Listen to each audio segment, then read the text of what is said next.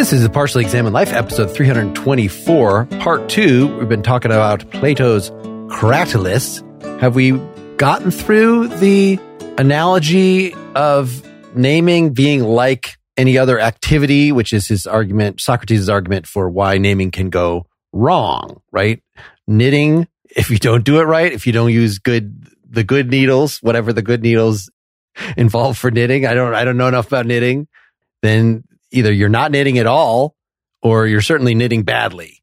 And so that's the thing, that if naming was purely a matter of convention, then any name anybody gives to anything is just fine. And there's no sense in naming badly. It's just a matter if, I don't know, if your name catches on and other people want to use that name as well, there would be some sort of popularity. But, Plato's not going to be saying popularity is any kind of recommendation for something. Can we talk a little bit about how convention's working here? Because with knitting or crafts, you point to that because there's a sense of understanding, well, what the thing is for.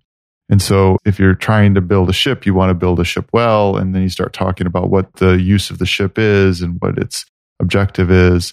And same thing with knitting. If you knit a sweater and it has so many gigantic holes in it, and part of the goal of the sweater is to make something that keeps you warm, then you're failing at knitting, right? Something like that. In the case of convention with respect to naming, how does having convention immediately descend into it being whatever name you want to have? Because it still seems like you would have use that would have an objective. I guess what I'm wondering is about why is it that by convention just means anything goes, as opposed to it still having an objective? This goes to the question of whether construction is also arbitrary, right? Even if something is built, doesn't mean that it's not, that it means it's arbitrary. Built to last.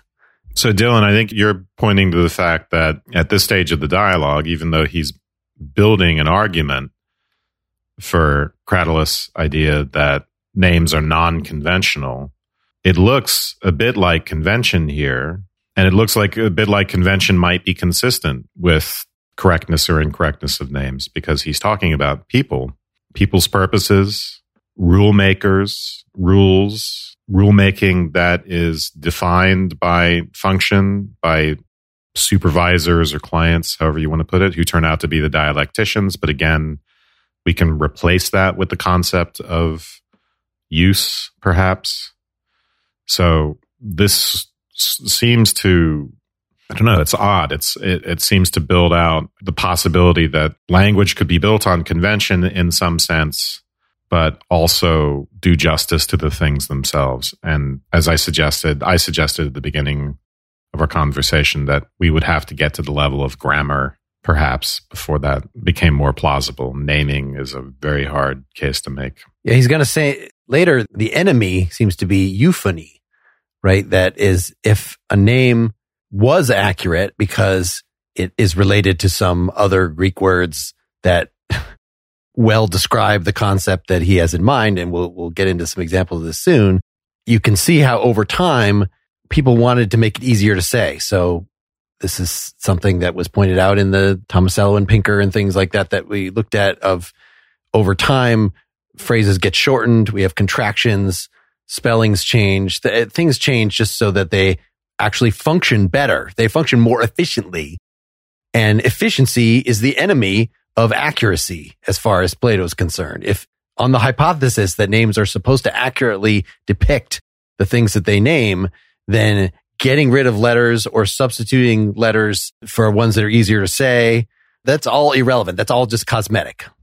The way this ends, before he gets into the etymology stuff, he says to Hermogenes on page 9, so Cratylus is right that not everyone is a craftsman of names, but only someone who looks to the natural name of each thing and is able to put its form into letters and syllables. Yeah, the way this ends, though, is kind of weird, because we're going to talk about the supervisor, the dialectician, must tell us how we can take a thing and create a name from it, put its form into letters and syllables. We got to take a thing, put its form into letters and syllables. Okay, so how are we going to do that? This gets us into the etymology section. Hermogenes asks, what does natural correctives of names consist in? as weird as all this is of names being correct, there is something that's reminiscent of the logicians of the early 20th century that I like here, that, Russell or somebody is going to say, no, the basic unit is the sentence, right? Wittgenstein's Cratylus has something very much like that. The structure of the sentence mirrors the structure of a state of affairs of the world. So we actually do get something like the Cratylus in that much more modern thing, but they are going to deny that you could break it smaller and say that just the subject could be false because of course a proposition is the kind of thing that can be true or false, but it's still the case. Then I'm now thinking about the ordinary J.L. Austin, the ordinary language philosophers, that the subject or the predicate could somehow go wrong. It could not refer, and you might want to call that false in a larger sense, and maybe that is appropriate for ancient Greece because they didn't have the propositional logic or anything. I think Socrates perfectly understands this, that the true atom here would be the proposition. He's just playing with the idea that you can drill down farther because it produces lots of interesting material. To do that, it creates a confusion. Well, there's also a kind of, we didn't mention earlier that he slams the sophists at the beginning. And then just at this beginning, at this section here, there's another aside. He says, they're going to go on to investigate how you do this. And then Socrates comments on like investigation. He says, well, the most correct way is together with people who already know, but you must pay them well and show gratitude besides. In the beginning of the dialogue, he says, I don't think I can do a good job with this because I only took the 1 drachma course from whatever sophist. I didn't take the 50 drachma course. So, I wish I had taken that. And then here, he's taking this really harsh dig at Hermogenes where he says, you're better off going and begging the answer from the sophists. And I'm saying you have to beg the answer from the sophists because I know you don't have any money to buy it. So if you had the money, you could just buy it from the sophists. And then Hermogenes says, but I reject Protagoras. I don't agree with all that. And then Socrates says, okay, let's try the Homer and the poets. Let's learn from them. I'd be interesting to hear more about what truth meant to the ancient Greeks, because I'm thinking about Heidegger's essay on the essence of truth, which is a very much doing the kind of thing when Heidegger does these analyses. This is where that cult of St. John's or whatever came from, this Heideggerian cult, is because Heidegger, looks at truth. Truth is not just something that applies to sentences.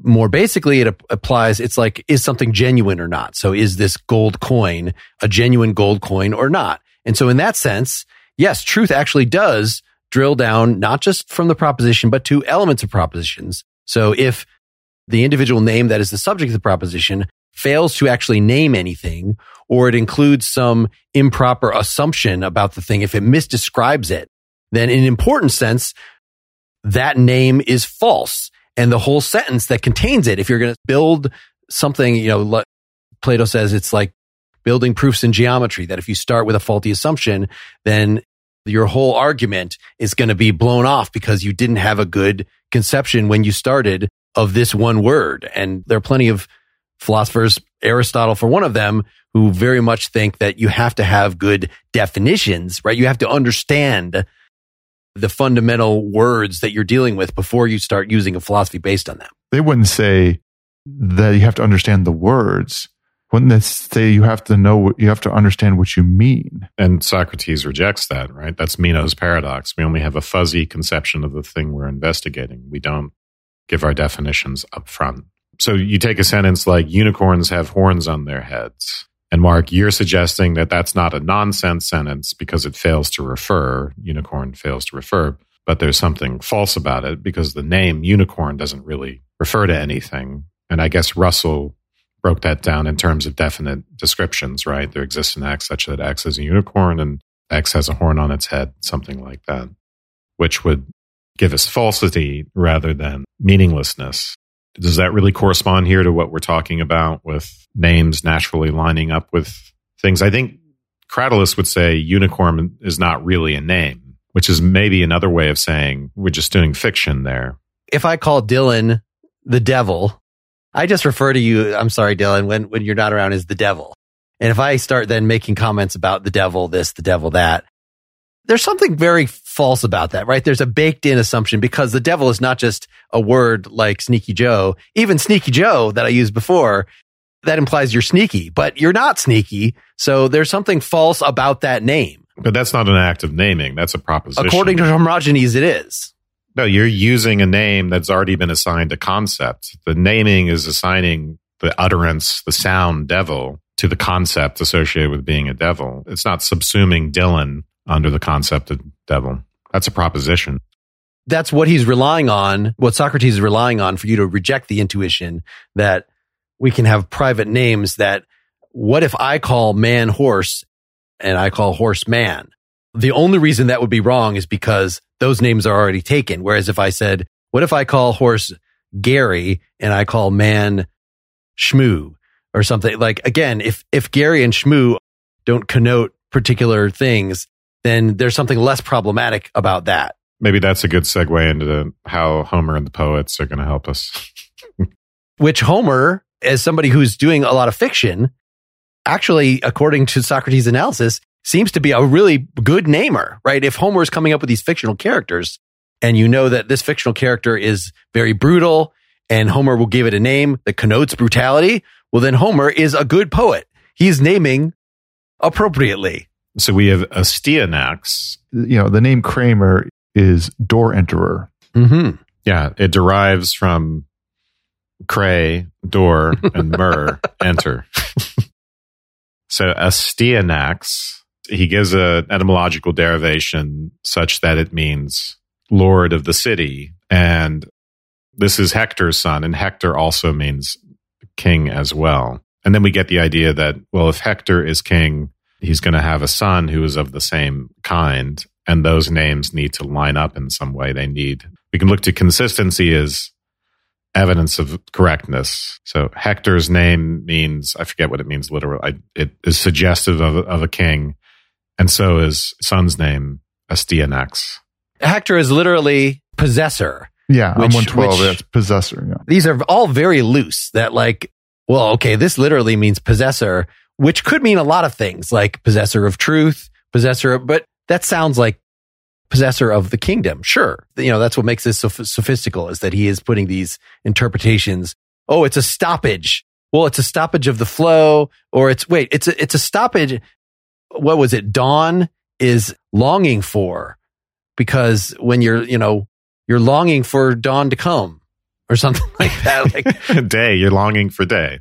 Yeah. Dawn is longing for day. But this is all just one stand-up routine. The Stanford article in the etymology section describes these scholarly debates about different readings and how some scholars don't think this is ironic. I just have trouble wrapping my head around an interpretation which doesn't understand that Socrates is joking. Yeah, and there's so many other places where he's clearly making fun of something. It feels like this whole section is a version of, look, I can do bogus etymologies all day long and I'll sound awesome. It goes on too long, but you can't help but imagine him just laughing his ass off while he's writing this. And then people who are part of his know him or whatever that are laughing the whole time because they know people who are teaching things right out, hiring rich people in Athens who are hiring sophists to then explain to their children about how all these words mean these things based upon these letters. And he's making fun of them all. Yes, the same with that ridiculous second half of the Parmenides. And you're like, is this serious? How am I supposed to take this? And I think we're going to talk about irony with Kierkegaard before too long. So, and he very much has in mind Socratic irony, that it could be, I don't know, I'll refer folks to my 12 Days of Christmas song, that the fact that something is sort of a conceptual joke doesn't mean you don't want to play it out to the end. So it takes an hour and a half for that song to complete its cycle of doing that. And I think in here, he goes through all these concepts, starting with the names of the gods, but then proceeding through really all of his philosophical concepts. And there's something very systematic about that, such that he couldn't have just stopped halfway through. It goes kind of gently, right? So you start out, this beginning part is, you feel like, okay, I get it. Hector, possessor, it sounds plausible. But as you go along, you eventually get, says, well, actually just, we have to, keep in mind that rearranging the letters, removing a sound here and there, that's just part of figuring this out correctly. And so eventually you basically rearranging whatever letters you want to in whatever way you want to make up whatever you want to make up. So ultimately, this is a reductio ad absurdum, right? That's another piece of evidence that it's all ironic, and he's going to give an alternative etymological derivation of things that he's gotten from Phlo and Heraclitus in terms of stasis. And in any case, he's going to tell us that Cratylus is wrong. But here, he's going to do his best to support Cratylus's position. And I think with this first thing that he does with Astyanax and Hector, which I glossed over, and now I'm a little bit confused, just trying to gloss over it from my notes. So there is this section about we're right to call a lion's offspring a lion and a horse is a horse, as long as they're not born monsters, right? As long as there's no genetic abnormalities. But what about a king for a king?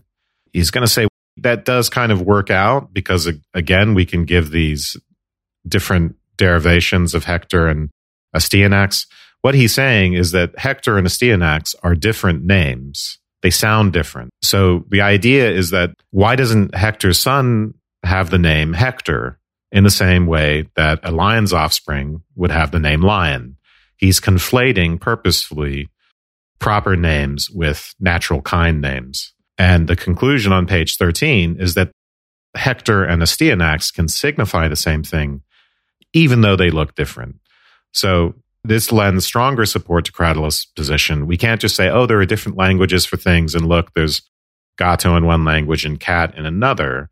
Both Gato and cat can do justice to the same thing in itself, just as Hector and Astyanax do justice to their kind membership, to the fact that they're both kings and the son of a king is a king and blah, blah, blah. But isn't there something, even in this section, it's still, even though Astyanax and Hector sound different, those names are still fitting in the way in which they were individually fitting, right? At least here, there's still that kind of etymological fittingness of the names. It's not like you called it, all of a sudden, soda pop means king, right? Just because some king named their offspring Soda Pop, and then that Prince Soda Pop became king, right? That's not how it works. Just to give a little more context for this, since we're drilling into this example. So it's talking about Hector's son. He's called both Scamandrios and Astyanax in various places in the text. And so the question is one of those more correct? And some prima facie argument evidence that it gives is, well, the women call him Scamandrios, the men call him Astyanax. Homer thinks the men are better, right? So that's one reason. But why is Astyanax better? Well, the defender or lord of the city, Astyanax.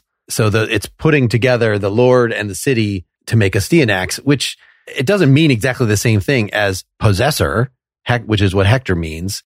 But we can see that they're referring to the same kind of activity. And so it's good insofar as Hector's son does, in fact, resemble Hector. It's good that he has a name that is also in that it names him as a political leader. But ultimately, this is in the context of we're going to stop talking about proper names pretty quickly because people give their kids their proper names and they give them, let's name him after Uncle Jay. Well, Uncle Jay might have been a great warrior and Jay means warrior or whatever. But actually, this new kid, why would you think he's going to necessarily end up a warrior? Just there's all sorts of random people because the name givers, we can say, oh, they might have even been the gods when we're talking about why is a river called a river. But you can't call that as why is Jay called Jay? Well, it's because his parents named him that. They're very fallible. They're not necessarily in touch with the things in themselves, and they don't know the future of their child before it actually is born. Also, a bad son can be born to a good man. So he moves after the Hector example right into a counterexample, and then describes Orestes as ruggedness, and while his father Agamemnon refers to being admirable and a bunch of other things maybe. So he runs in the opposite direction here right after trying to do something with Hector and SDNX. So then we get into the gods, right?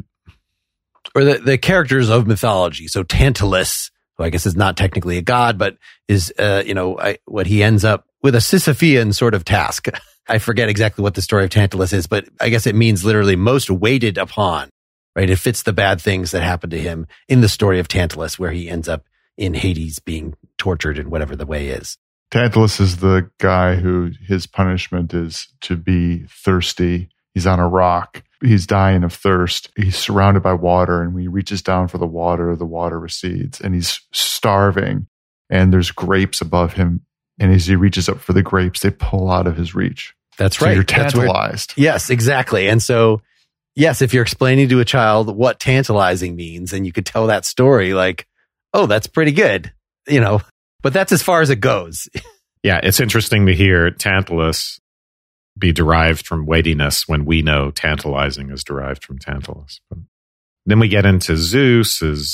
He starts doing fishy things, right? Saying, well, it can come from two words. What does he say about Zeus? Zeus is Zena and Dia, the cause of life. Yeah. Isn't there somewhere in here, there's a preface of like, we don't know what the gods call themselves. Presumably they have the correct names when they're speaking to each other, but we just have the names we come up for them. So that people are trying to grasp the ineffable. We do not know anything about the gods, literally. We apparently, even though we know the forms, we can't say whether Zeus is actually the right name for him or not. It would be expected that different cultures or different strains in the same culture would come up with multiple names. And so, yeah, Zeus, he has this. I didn't have any idea that there were two different portions or variations of the name of Zeus. Had you guys even heard of this before? No, he's breaking it down into two words, which he's saying Zeus comes from two words, which means cause of life. Dia being through and Zena being life. And in fact, there's a footnote here, makes these earlier ones seem not altogether implausible. So he says, Zeus, nominative, has two declinations, one of which is a poetical one, has Zena in the accusative, and the other, the ordinary one, Dia. So there's something going on here that's not altogether crazy. He does get crazy. Yeah. He gets as crazy as he likes, like heroes from Eros or rhetores, sophists, rhetoricians. And so he makes a joke about, I think maybe the heroes are related to the rhetoricians, or the sophists are the descendants of heroes, of demigod heroes. So clearly a joke. And then he does the thing about, we're not investigating the gods. That would get us into trouble. We're just talking about the names. If evaluating the names means you're evaluating whether it fits the gods, then you do have to investigate the gods to see whether the name is the right one. Is there anything else, like in the derivation of the name of the gods, that we want to mention? The only interesting thing is the fact that Hades, right, Aedes means cannot be seen, which is clearly the correct derivation of Hades. But he says, no, that's not correct. It's because he knows everything fine and beautiful, and so can bind people to Hades with the ultimate desire, which is to be around that sort of person, because that sort of person who knows everything fine and beautiful will make you a better man. Clearly bullshit. So 397D, which is page 115, after he's considered a lot of the names of particular gods, then what about the word gods itself? So let me just read this quote just as an example. I suspect it's theoi is what gods is in Greek. Is that correctly called? It probably is. And Socrates says, I suspect something like this. It seems to me that the first inhabitants of Greece believed only in those gods which many foreigners still believe in today. The sun, moon, earth, stars, and sky. And seeing that these were always moving or running, they gave them the name theoi because it was their nature to run, thein. Later, when they learned about the other guys, they called them all by that name. This might be the first place where he's really starting on the movement thing as the Heraclitean description of. So this sets up, Dylan, go on to, he's going to talk about body and soul and more philosophically interesting stuff. 118 is where he analyzes body and soul, and he has a couple different versions of what psyche means. So he's saying, investigating whether soul and body are reasonably named. He has a first derivation of soul. The word in Greek is suke. Or psyche, right? The recognizable version. Am I just right that these, whether it's pronounced suke or psyche is just a matter that they didn't really spell out their vowels or something? Like, there is a standard pronunciation that you learn, suke. Okay. The is breath, and that's the one that you hear the most often. That soul is breath. That word suke is most conventionally directly related to that. But then he goes on to give a second definition as, what does he say? Fuseke is nature sustainer. Yes. So it's combining a couple, nature sustainer. And if you distorted it a little, you'd come up with another one. Or then he goes on to body. So you have soul. The second definition of soul is as nature sustainer. And he mentioned Anaxagoras. So I see this as maybe Socrates is giving, there's real philosophy in here, right? That you might think, as Aristotle, I think, what the Greek word actually means is that the soul is just whatever the animating force is in the body. But Plato's going to have a theory of soul from Anaxagoras, which as mind, soul, broadly speaking, is what underlines everything, right? It is the logos, it is the ratio, it is the governance of the entire universe. And so let's do our etymology to actually support that philosophy, that soul doesn't just mean the breathing thing, it means the nature sustainer, like basically God. Yeah, philosophical etymology. Yeah. You referred to Heidegger earlier. That's the kind of thing Heidegger would do too, right? That's not a joke. No. I mean, I don't know if it ultimately is, just like he's going to give these Heraclitean etymologies, they are philosophical. It's not Plato's philosophy. There has to be some logic to the madness, even if it is all ironic. Yeah. And so he refers to body and then links it up with the tomb of the soul, then comes up with enclosure of the soul. Sema, sign. Yep, the sign of the soul. Sema is tomb or sign. Sign, yeah. Or the prison in which the soul is securely kept, the sozotai, as the name soma itself suggests. So the body ends up being the enclosure for the soul, or the prison of the soul, or the sign of the soul. Being as ousia, which some call Essia. So Hestia is the goddess you honor first. So connecting the name of Hestia, the goddess of hearth and home, the one that gets the first sacrifices, is fundamental, the fundamental god in this way, which I'd never heard Hestia described that way before. I thought Zeus is the king of the god, whatever. Or Gaia, is the underlying, but no, here it's Hestia. Well, that sort of sounds like, if you stretch it, ousia, being.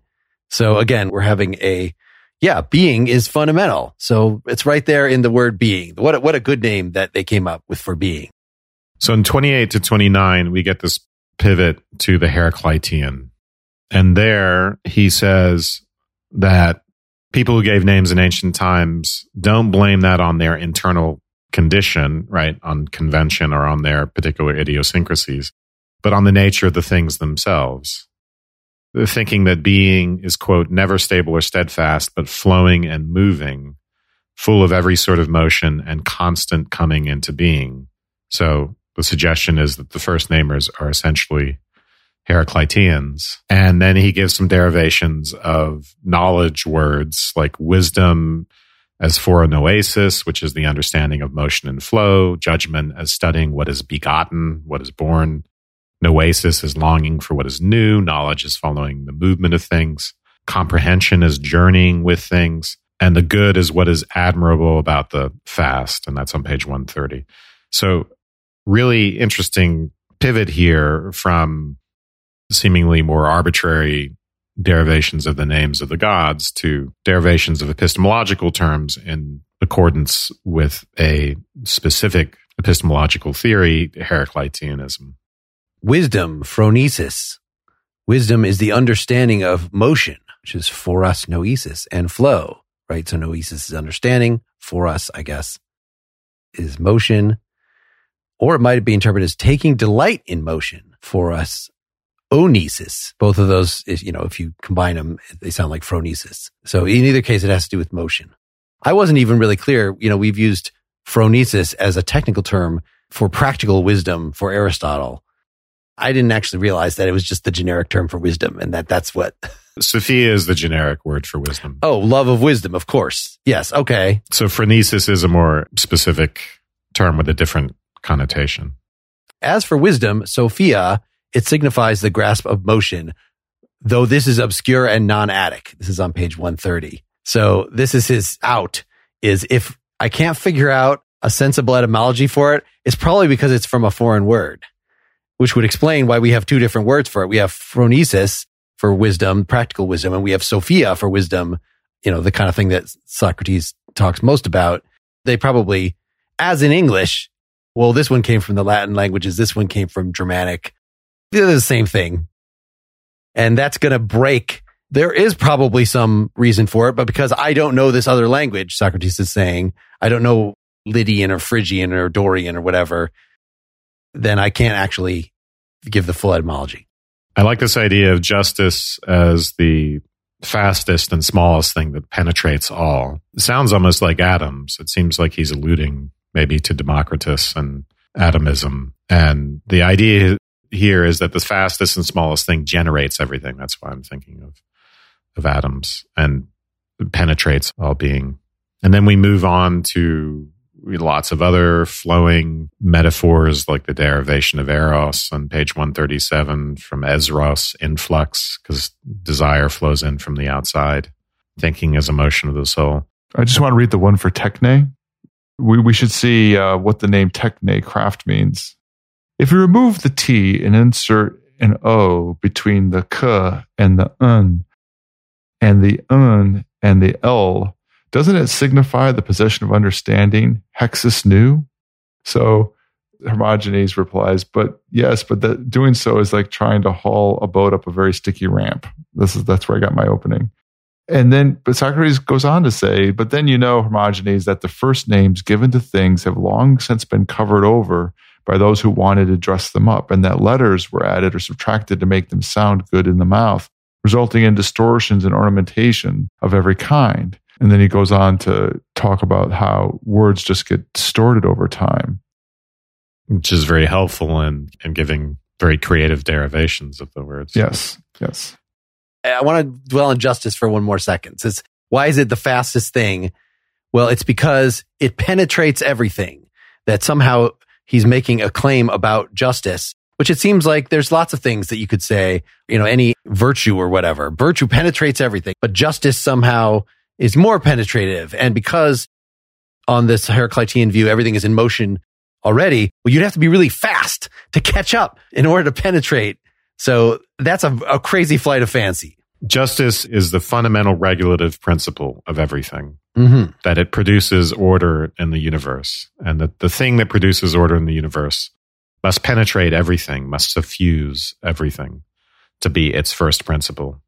Sorry, I gave a very bad explanation of that before. And that's why I thought about this in terms of atomism, which may be illegitimate, but because I'm thinking of like particles flying through the air and penetrating everything. But it fits with the idea of atoms as these regulative first principles. So we get, as usual with the pre-Socratics, it sounds very pre-Socratic, where we're getting a materialist account of the world, and we reduce justice to the facts of physics, let's say. I just didn't realize that was... It's not something that Socrates wants to do. That was in the Platonic canon, that justice is the balancing of the soul. And so it would make sense, just like, mind is something that is the nature sustainer, that justice would also be. We read his cosmology in the Timaeus, and I don't remember justice being the thing that is making all the spheres move the way they are, used in these astronomical terms. Maybe he does. And I just, because we didn't have the Greek in front of us, or I just don't remember, but that's very interesting to me. Yeah, that's my interpretation. So it could be. No, I think that's right on. I was just going to move us to the point where he says on 38 to 39, we can't keep doing this forever. So this method of breaking down words as portmanteaus to get their meanings and the way they fit with reality is obviously problematic, because what do we do with the component words, the primary words that we've broken things down into? We reach an element that we can't carry back any farther. And that's where he gives us the idea that correctness of those sorts of names has to do with imitation, and in particular with vocal imitation, which is not to say like saying ba, right, to indicate sheep. That's not really a way of naming them. It's not like painting or music. What we're imitating is not the appearance of the thing, but the essence of things. And somehow we can do that with letters and syllables. This is at page 140. It's not a painter or musician who does that type of imitation, but a namer. Yeah, I mean, this becomes a pretty challenging sort of puzzle, which I think is what he ultimately confronts Cratylus with this, is that you've got these basic names that are, ion going, rheon flowing, and down shackling. Those are ones that, for whatever reason, it seems hard to look at them as compound words. And so maybe they are, as you just said, they directly are picking out aspects of the universe, but you're supposed to be able to break those down even further. That why does rheon pick out flowing? Well, because it has the sound, and that's a very flowy sort of. The tongue is most agitated when it makes the R sound.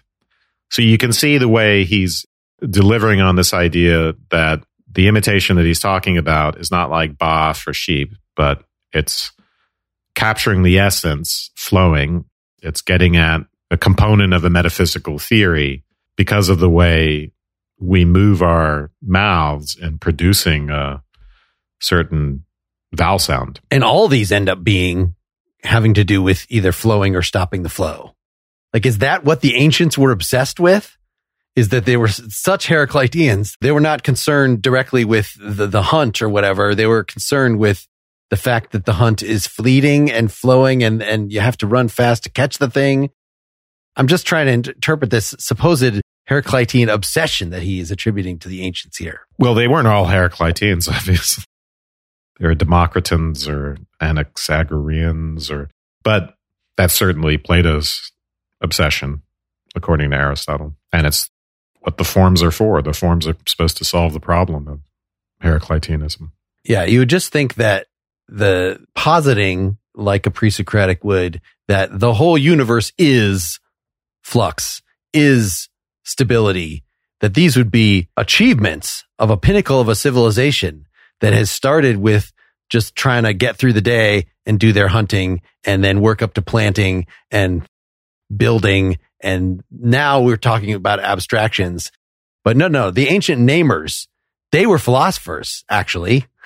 Before they came up with before they were doing animal husbandry, they were, bemoaning the transitory nature of existence. Okay.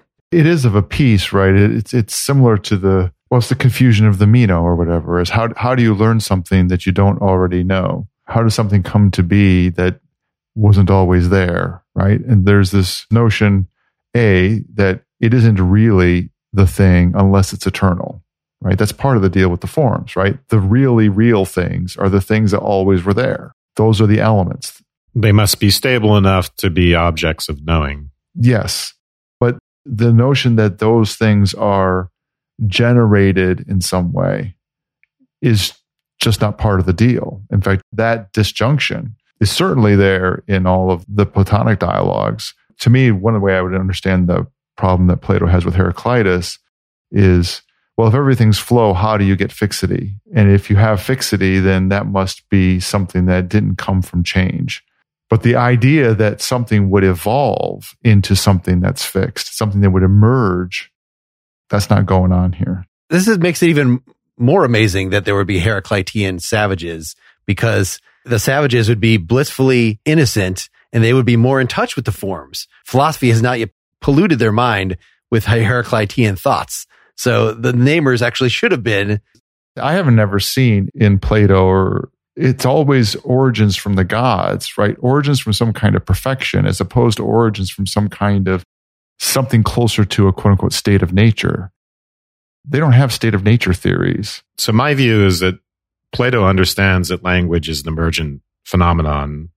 And this is another point of irony. He knows that there aren't rule setters back in the day, back in ancient times, creating language from on high. That's kind of a crazy notion of the development of language historically. We just did Tomasello, where we think about deriving language use originally from certain cognitive achievements, the ability for joint attention, and then the manifestation of that in things like pointing. There's a parallel here to norms in that norms originally are emergent and then they get formalized into laws by rule setters, so that the normative phenomena have this dual nature where originally they don't come from theory and thought, they just come from practice, but they can be modified by theorizing about them. So we have a society develops certain norms and ideas about what's good and what proper behaviors are. And through reflection, theoretical reflection, it can change those norms. And societies, of course, historically have done that. So I think by analogy, he understands that language works the same way, and that you could have rule setters today, maybe, when it comes to language, but that originally it must be emergent, and that philosophical activity and rule setting is an after-the-fact modification of something that's already there. Yeah, you could have an idea, just like people name their kids. We're all rule setters to some extent, but which names are going to stick is not just going to be a matter of arbitrary convention, but which ones actually resonate, so that which ones are actually accurate. That if I name a free-flowing river, Hoktal, I guess, the Klingons are just, they can't talk about free-flowing rivers because they all have all these glottal stops and things. Well, that just wouldn't catch on. Nobody else would take my suggestion that that's what we should call river. It would be nipped in the bud as soon as it tried to pass to a second person. The obvious observations would cut that right off. We said in the beginning of this discussion sort of how it ends, how I'm still really very interested to hear how Cratylus is giving the first case I've seen of this. No, it's not false. It's just nonsense. If you name something wrongly, it's like you're just banging a pot.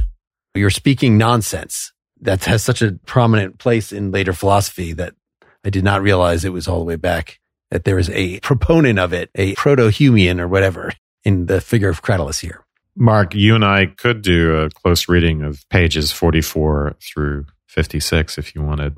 Because this is the part, right? I mean, this is a real twist in the dialogue, and then it gets heavily philosophical again. And he says, Cratylus, do you agree with all this? And Cratylus says yes. And then ultimately he's going to end up saying, nope, none of this works. And yeah. All right, we'll put a pin in that. Any other final thoughts about this? Every time I come back to Plato, I just love it so much. I wish... How many dialogues have we not gotten to yet? We should really just... A lot. But major ones, but I think we've covered most of them. Cratylus would be like the last thing on a Plato syllabus, right? I found it so rewarding and enjoyable and philosophically stimulating as well. When I was looking at philosophy of language syllabi, like this is on some of them. It wasn't on the one that I had in undergrad. We went straight to Frege. But I feel like if I'd started with this and then maybe thrown a little mill in there or somebody, I don't know who would be the intervening figure. Like it would have gone down a lot easier before I was just thrown into Frege and Russell and like, what does this have to do with language? Like I was expecting something more along the lines of Tomasello about how we actually acquire it and what it is, and rather than this weird logical reduction, because that is kind of what Plato is imagining in the Cratylus here, at least during part of it, is that, okay, the language of the gods would be, this is like the perfect language that Wittgenstein and Frege and Russell were looking for during this period, but it would be one where all of the individual phonemes, the individual sounds represent, and those are put together in a way that retains representation, and those are put together into compound words that retain representation. And it's just the fact that, our language is such a hodgepodge that evolved over time and involves a lot of just guessing by the name setters of how they think the world is and trying to, so that if you take something serious about this project of naming, I don't know, maybe the reason that we ultimately can't take it seriously is because we can't do it like the gods can.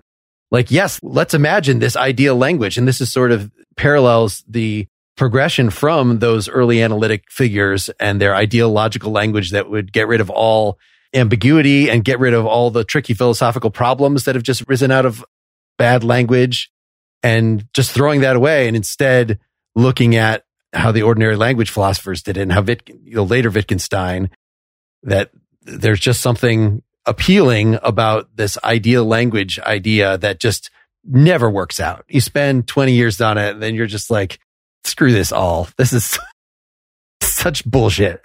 All right. Thanks, folks. Next time, we're going to talk about Paul Grice, which is just a name that I felt like we needed to fill in from those philosophy of language syllabi. His most famous essay is Meaning from 1957. And then we'll have a couple others supporting that. I've gotten back into posting on our Discord. If you're a supporter, you have access to our Discord server. So that is where, if you want to know in advance of me posting it on the previous posting on the website, if you want to know what we're going to do next time and you're a supporter, get involved in the Discord thing. Everybody has access, of course, to Facebook, to Twitter. We're looking at Threads. Is that a thing we should do? Do people use that? Let us know if you use that. If that's something that you would love to hear about episodes through that means. Instagram, or just email us at pl@partiallyexaminedlife.com with your suggestions of what we should cover in the future, either on here or apparently on Close Reads too. So thanks, everybody, and good night. Good night. Good night.